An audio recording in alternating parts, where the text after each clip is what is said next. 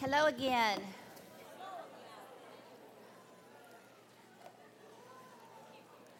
This conference has a lot of information being given, doesn't it? It's a packed schedule. I appreciate the opportunity that we have just to learn and grow together and to be challenged. Keep coming in, that's totally fine. I'm going to go ahead and jump in. I think we're running just a little bit behind.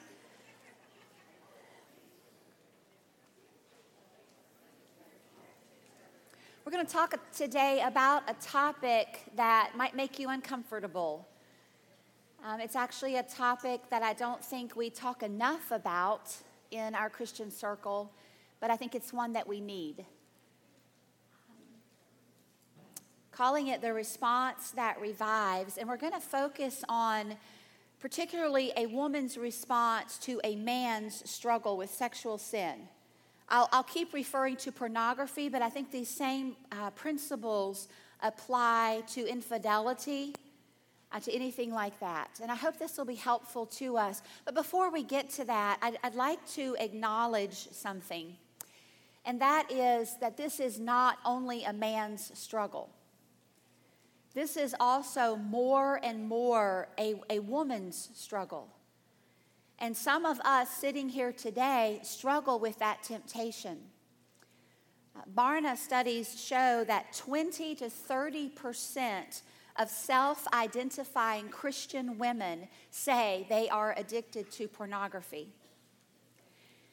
The same study shows that only 13% of self-identifying Christian women say that they never watch porn. Only 13% say never.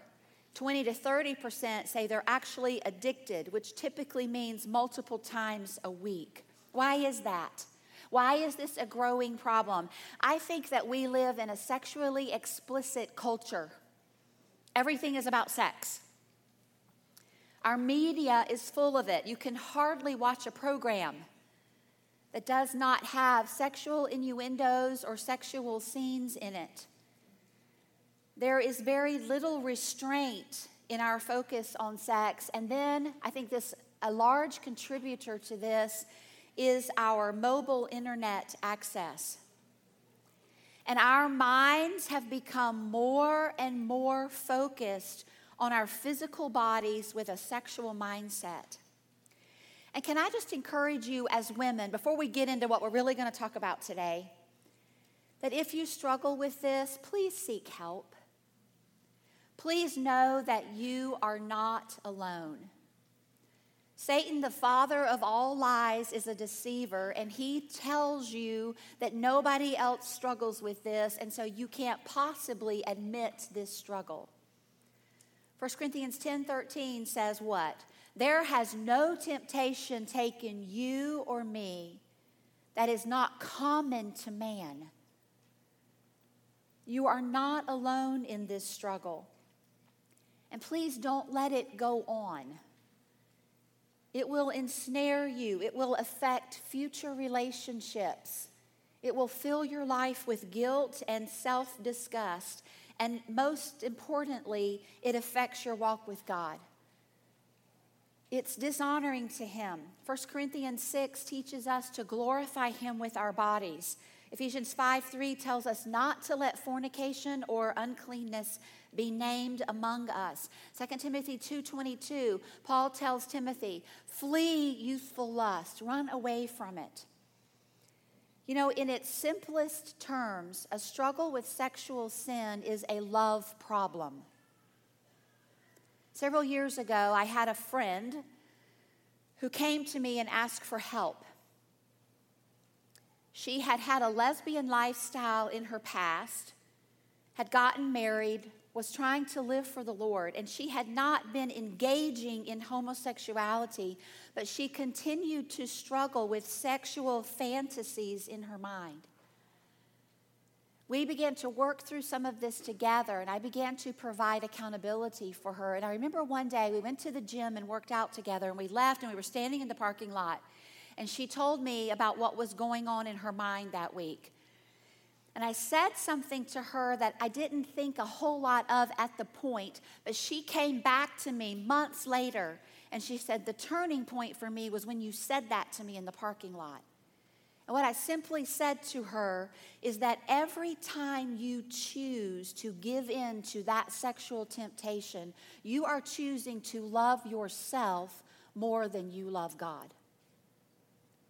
She was shocked by that because in our minds we justify and we say, oh, I love God, I'm just having a struggle here. And the reality is that in that moment you are loving yourself and pursuing your own sexual gratification more than you are loving God.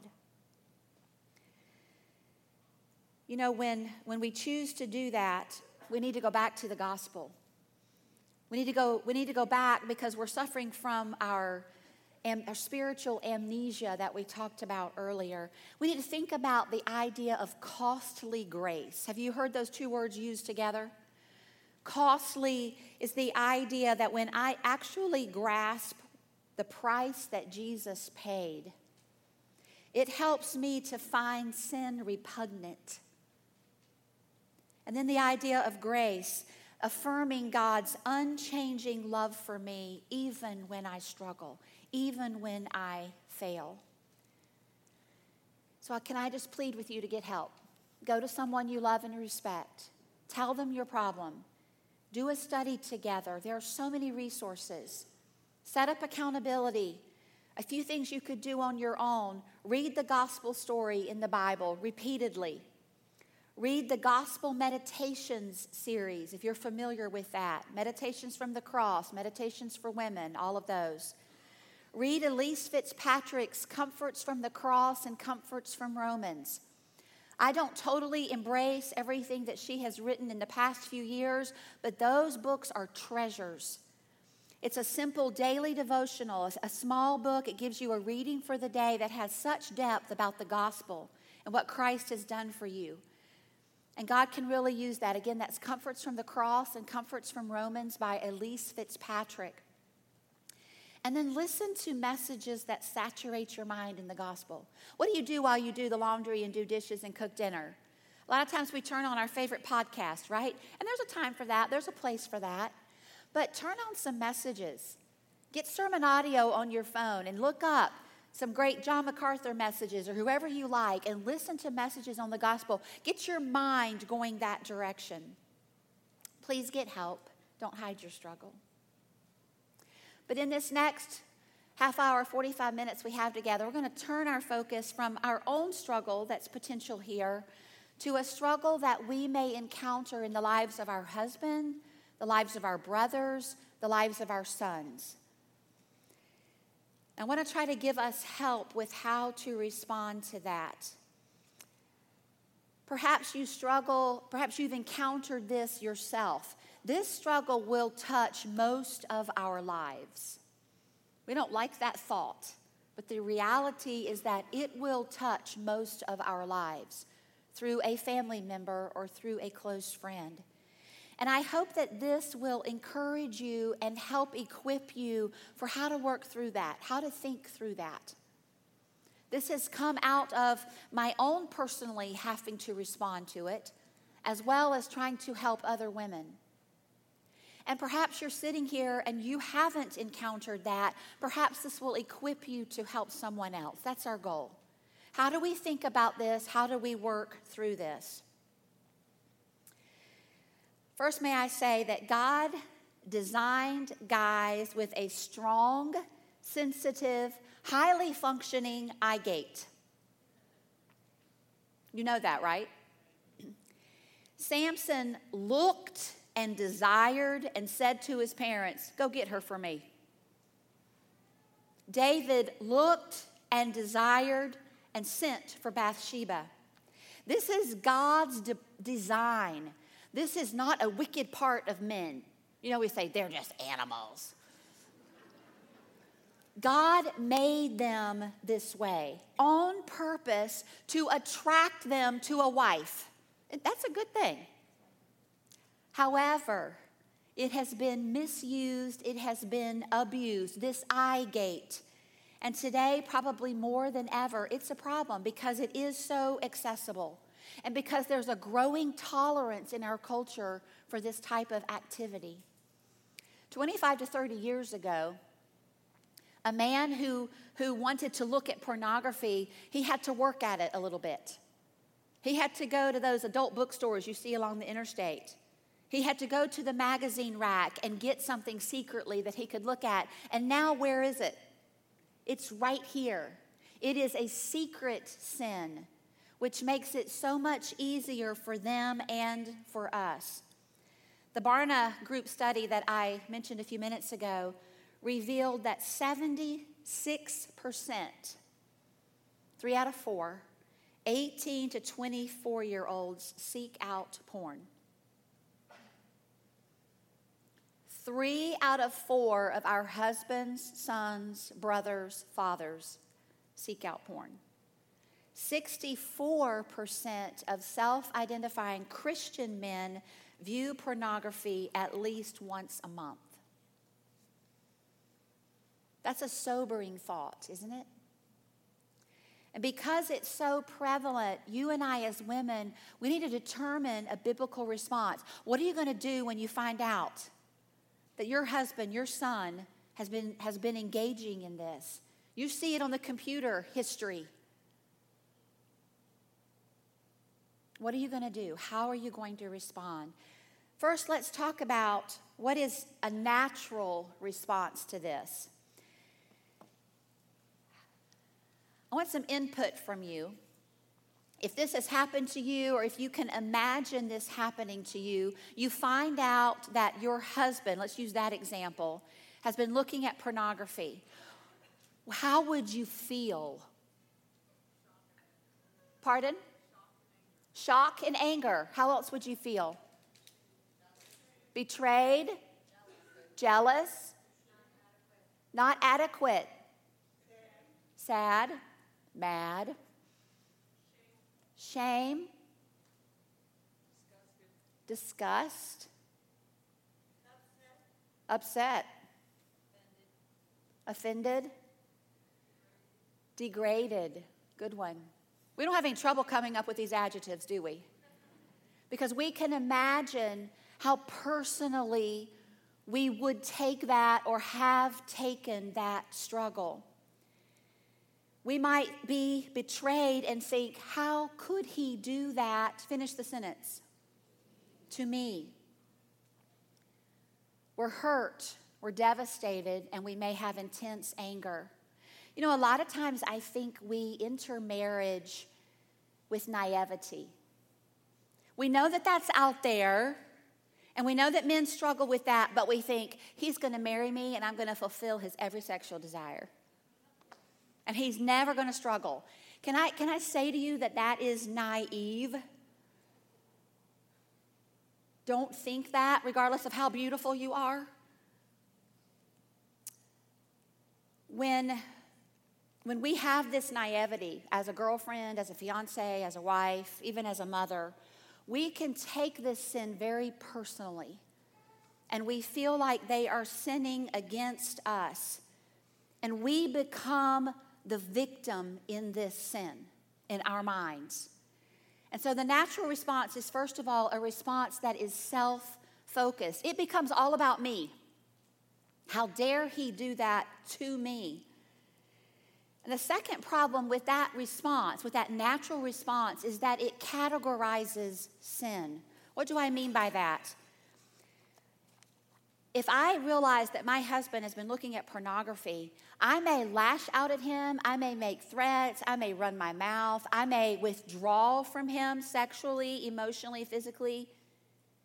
And I am sinning in response to him, but in my mind, it's okay because the sin he did was bigger, much more bigger, right? I am categorizing sin in that response. Is that biblical? I'd like to read Galatians 5:19. And I just want to point out in Galatians 5, starting in verse 19, and also in 1 Corinthians 6, 9 to 11, we find two lists of works of the flesh, two lists of sin. And in 1 Corinthians 6, 9 through 11, No, I'm sorry, Galatians 5. That's where I told you to go, right? Galatians 5:19. We find this list. The works of the flesh are evident, which are adultery, fornication, uncleanness, lewdness. We have the, quote, big sexual sins listed. Then you keep reading. Idolatry, sorcery, hatred, contentions, jealousies, outburst of wrath, selfish ambitions, dissension, heresies, envy, murder, drunkenness, revelries, and the like.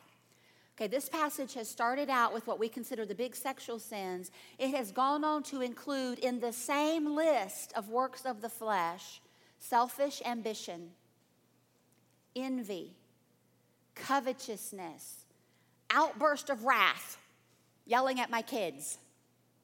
And my point here is that God does not categorize the works of the flesh. Sin is sin. And when I allow myself to categorize the sin, I become condescending towards this man, spiritually condescending. I am self-righteous because I haven't done the big moral sexual sin. And in my pride, I feel that I am better than he is. And I have categorized sin. And while it's true that there are different effects of sin, there are different consequences, sin is sin. So that is a natural response on my part. Thirdly, this natural response misidentifies the enemy. When I respond naturally, when I become the victim, when I am offended by what he did, and I feel like the victim, who is my enemy? He is. My reaction is against him.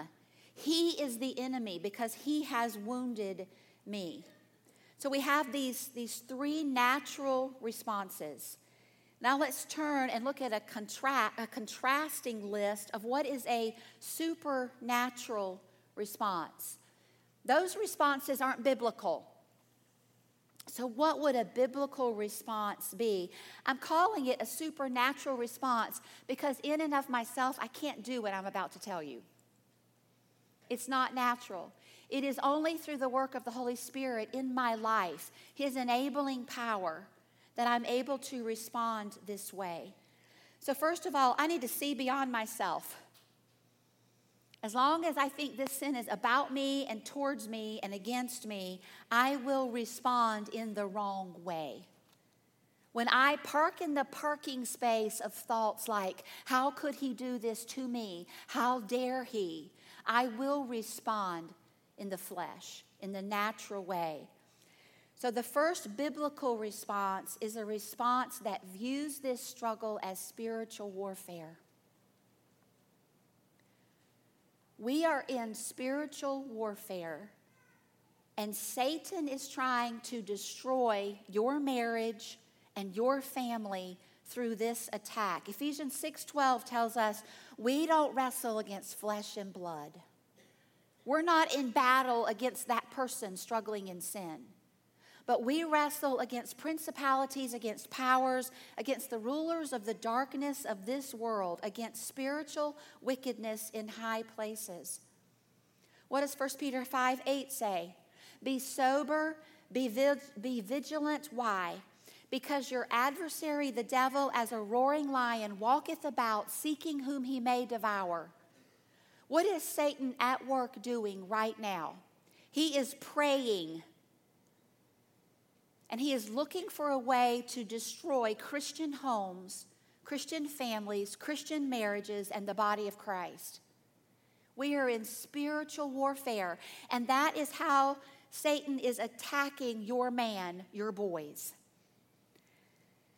This is not something that your husband sat one day and thought, I think I'll do this to hurt her. That's not what happened. And often there is an Achilles heel. And by that I mean that some of our husbands, some of our sons have been exposed to pornography or sexual experiences at a very young age. The Barna study I keep referring to in 2013 said that the average age of the first exposure to pornography for a boy was age 12. In 2016, the study shows it is now age 11. So some of your boys and your men, even unintentionally, were exposed to pornography. They were exposed to a sexual experience when they were 10, 11, 12 years old. And if that was not dealt with, which often it's not because no one knows about it, that becomes the Achilles heel where Satan has the opportunity to keep growing, to keep building on that familiarity with sexual things that should not have happened but did. And so then this man, this boy, grows and it continues and it grows stronger and stronger until he is addicted. And that has been a work of Satan from the time he was a child. That is now destroying potentially your marriage and your home. My husband has tried to help me understand the addiction to pornography and his experience with dealing with men in our church, men in our family. And he says to me, honey, it is like an addiction in that when you are used to seeing it and you go without it, you literally break out in a cold sweat, just like when you need a drug fix. And I'm like, what?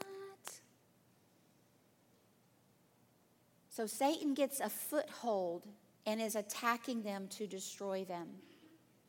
When I understand that, what happens to my poor me perspective? It grows a little bit, right? I begin to be able to respond a little bit differently. Secondly, the second part of a supernatural response is that I need an honest perspective about my own sin. I need a response that recognizes my own heart condition. This is in contrast to the natural response of categorizing sin. Remember the passage we looked at where God lists the works of the flesh. I have circled in that list my sin struggles. I'm right there in that list. And when I'm aware of that, it changes my reactions and my responses to this type of struggle. I was talking to a young lady who was engaged to be married, and it came out that her fiance was actually addicted to pornography, and she never knew. They were in our church, and they came to us for help. My husband began to work with him, and I began to work with her. And I first of all said, don't marry him yet. Let him work through this. Let him have victory, and then figure that out. But I also said to her, what is the sin in your life that you need his grace in? And she said, well, I am controlling. I'm proud. And I said, and so does that ever come out in your relationship with him? Well, yeah. And how do you need him to respond?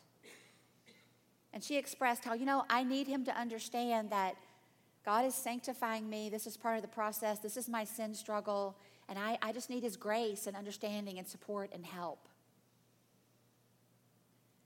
And I was able to say, and what is his sin struggle? And what does he need from you? It's a two-way street. And if I'm not categorizing sin, these are the big ones, these are the little ones, I can see that. And I can respond differently. I need to focus on my own sin. When I'm aware of my own stinking sin, I don't get mad at you for yours. Because we all have our messes. We all have our areas in which God is at work. And it changes my response to everyone's sin, including this one that we're talking about. Psalm 139:23, familiar verse. Search me, O God, know my heart. Try me, see if there be any wicked way in me. Keep my focus on my own heart and my own sin. So a supernatural response views this as spiritual warfare. A supernatural response recognizes my own heart condition. And thirdly, a supernatural response is one that determines to be a completer. And this replaces the misidentifying the enemy. He is not the enemy, your husband, your son, your brother. He is not the enemy. He actually needs help and support and encouragement. And as wives, we are designed, according to Genesis 2, to be their suitable helper, their completer. In the first workshop yesterday that some of you attended about relationships, I talked about how we like to choose how we're going to complete, right? How we're going to serve. And this would not be on my list.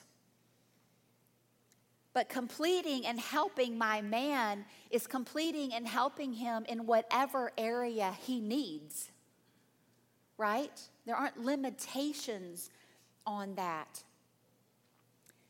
In that same session, we talked about 1 Thessalonians 5:14, the verse that says, "Now we exhort you, brethren," and it gives us multiple instructions about our relationships within the body of Christ. "Warn them that are unruly.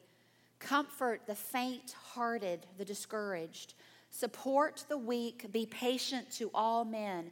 And that third phrase, support the weak. The word weak there is a word that particularly is speaking of moral weakness.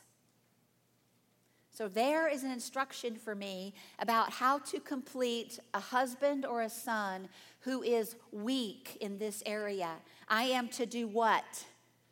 I am to support him. I am to try to hold him up.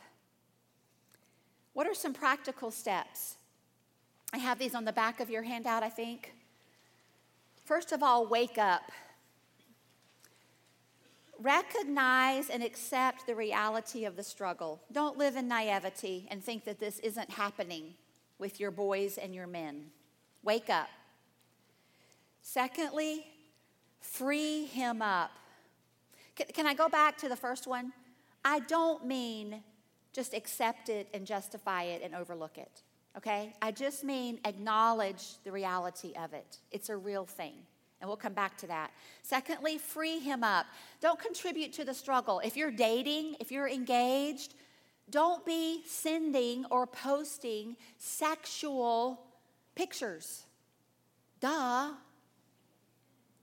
You are feeding this tendency that all men have. You are doing what the Bible calls defrauding. You are lighting a fire that you cannot righteously quench.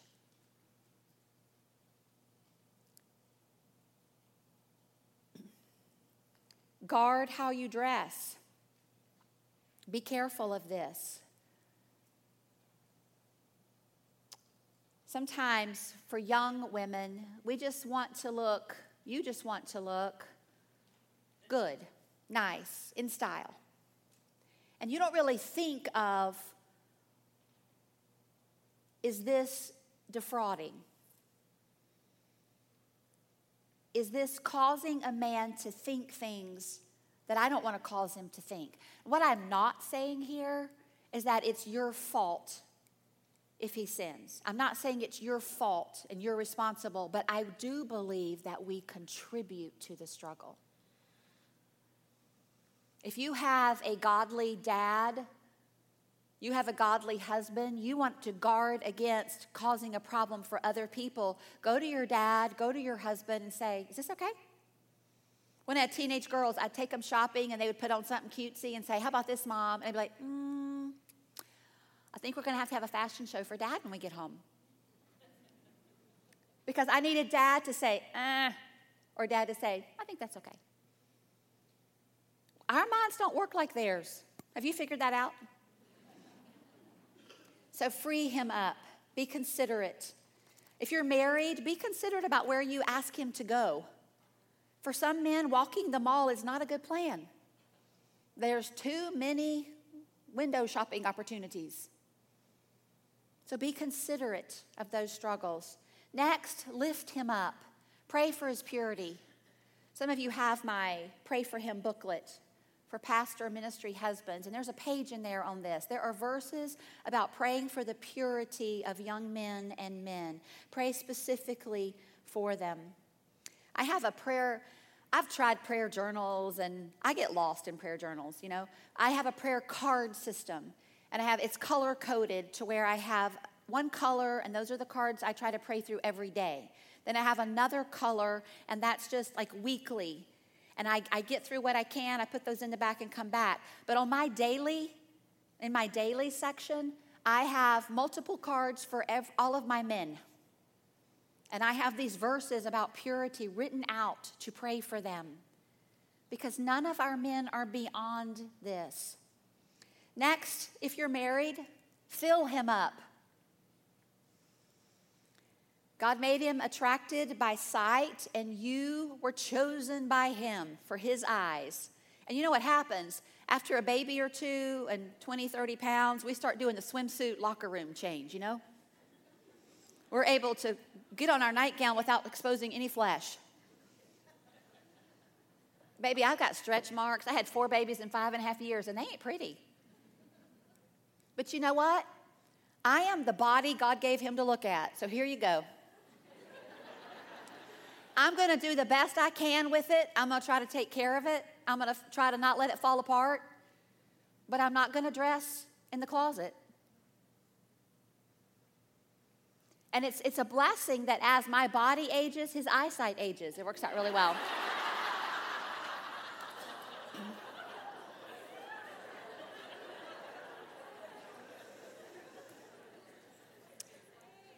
A lady who I have greatly admired is Benneth Jones, Dr. Bob Jones III's wife. And I took a class from her called Minister's Wife, and I remember her doing a lesson on looking good for your man.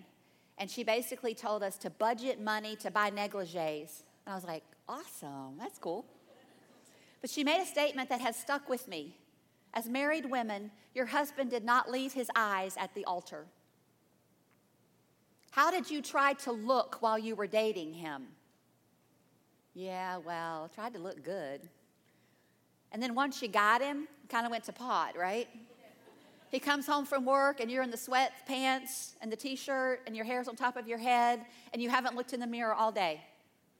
I had a friend, we were talking about this, and I was kind of poo-pooing all that. I mean, you know, I had little kids and I was just surviving. And she said, Faith, I challenge you, 10 minutes before he comes home, comb your hair, touch up your makeup, and see what happens. I'm like, whatever. I tried it. The turkey walked in and said, whoa.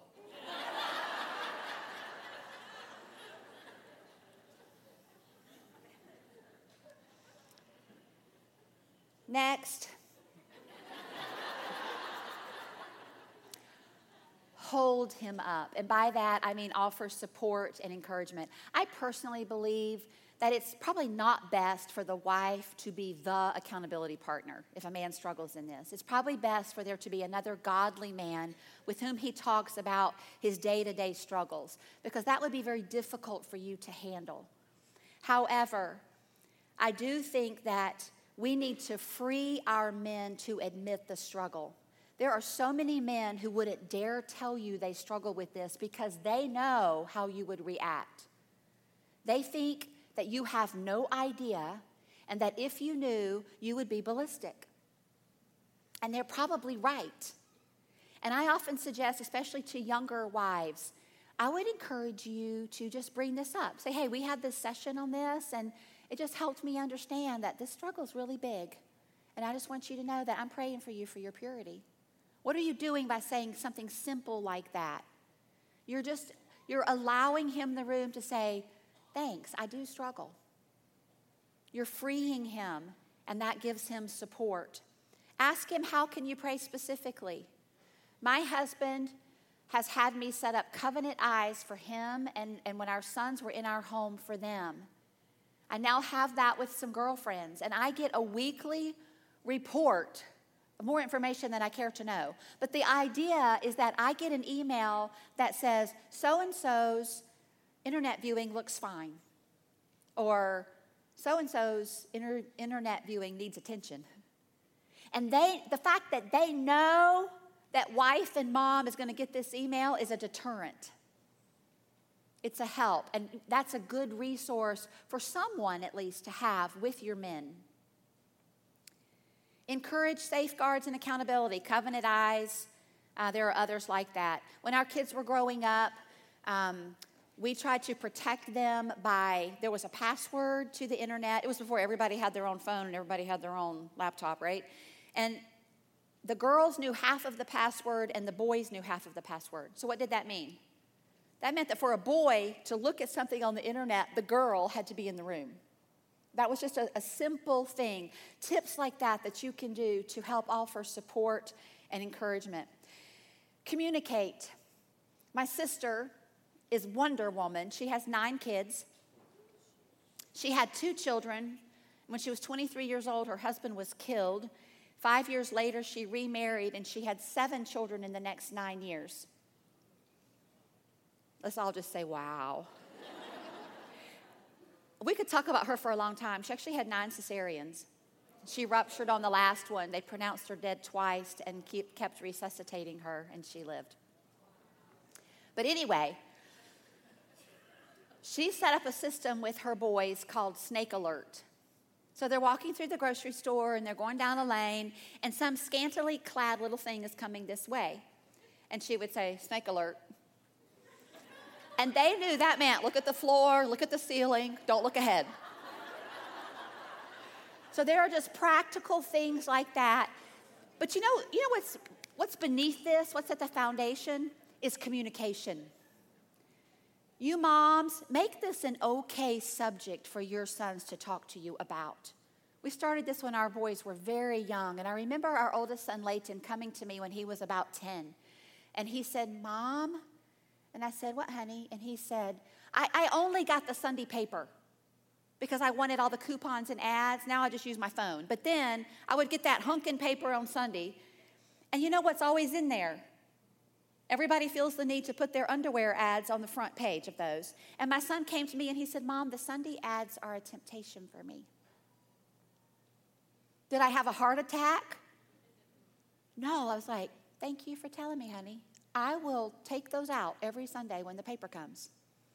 And it was a way that I could help him, but my husband had established open communication with them, and it was okay to say, I'm tempted. My husband would sit down with the boys and say, where are you struggling? How are you struggling? I remember our younger son saying, that billboard on 385 at exit such and such. Okay. But having communication, you're acknowledging the reality of the struggle. That's freeing for them. That's encouraging for them to have that. And then realize something as a part of holding them up, that it's not a one-time struggle. Let's say that your husband acknowledges, I have struggled with pornography. Let's say he goes through counseling. And you're like, whew, done with that. What's probably going to happen is in about 3 months, he's going to slip up and he's going to do it again. That's the nature of the beast. That's the nature of addiction. Whether it's alcohol or drugs, somebody can do really well for about 3 months and then they typically crash. And if you don't realize that and you don't understand that sin is an ongoing struggle, then you're going to lose it when that happens and you're going to give up. I was counseling a wife. Her name was Shannon. And this came out. She forgave her husband. My husband counseled him. I counseled her. And about 3 months later, he messed up. She was done. She went upstairs in their house. She opened the windows. She threw all of his clothes out the window in the front lawn. She was really fun to work with. But the problem there was that she had a mentality that if he confessed it and he really meant it, then we're not going to deal with this anymore. That's not how it works. If he confessed it and he's getting help, it is probably going to be an ongoing struggle until his testosterone levels change. Maybe. Will you be willing to be on his side? Will you view this as spiritual warfare? This is not about me. This is not him offending me. We don't understand this, but men can compartmentalize this. They can be completely satisfied and enamored with your body. They can love you dearly. This is a different animal. This is like an escape for them from stress, pressure.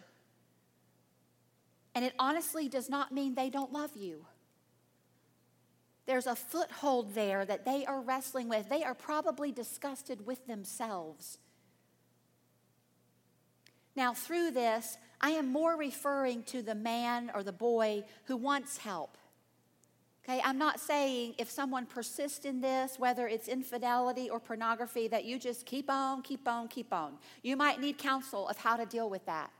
But I'm talking about when someone is responsive to confrontation and wants to grow. This is our role. Can I close with this idea? I like to picture the Christian life in, let's take marriage, as two people walking side by side on the road to glory. Have you ever hiked side by side with somebody on kind of a narrow trail? It can be really warm and cozy and fun, but what probably happens at different bends in the road or when there's a root or a rock? Someone might trip. They might catch their shoe on the rock or the root, and they start to fall. And because you're walking closely beside them, as they fall, you feel it. They kick you in the shin. They hit you in the thigh. So imagine this picture. You're on this trail, this road of life, and you're walking side by side, and your husband trips over something, and on his way down, he hits your shin. The natural response is, what are you doing? What in the world? I'm going to have a bruise here. Who am I focused on? This is the natural response. I am feeling my personal pain, and I'm oblivious to this guy laid out on the trail. The supernatural response is what Ecclesiastes talks about, that when that happens, what do? Yeah, my shin's hurting. Yeah, I'm going to have a bruise, but there's something bigger going on here. And I'm going to try to lift him up. I'm going to try to help him and walk beside him on the road to glory. And we're going to hurt each other along the way. And this is one way that you may be hurt and one way that he needs help. When I've had a wife say to me, I cannot forgive that. Sometimes they say that when there's infidelity. Sometimes they say that when it's a pornography struggle, because in their minds, they can't stop picturing it. And they say, I can't forgive that. Turn with me in closing to 2 Peter 1. In 2 Peter 1, you have the familiar passage that is telling us about spiritual growth. It's talking about adding virtue to our faith. Verse 5 tells us, give all diligence and add to your faith virtue, to your virtue knowledge, to knowledge self-control, to self-control perseverance, to perseverance godliness, to godliness brotherly kindness, and to brotherly kindness love.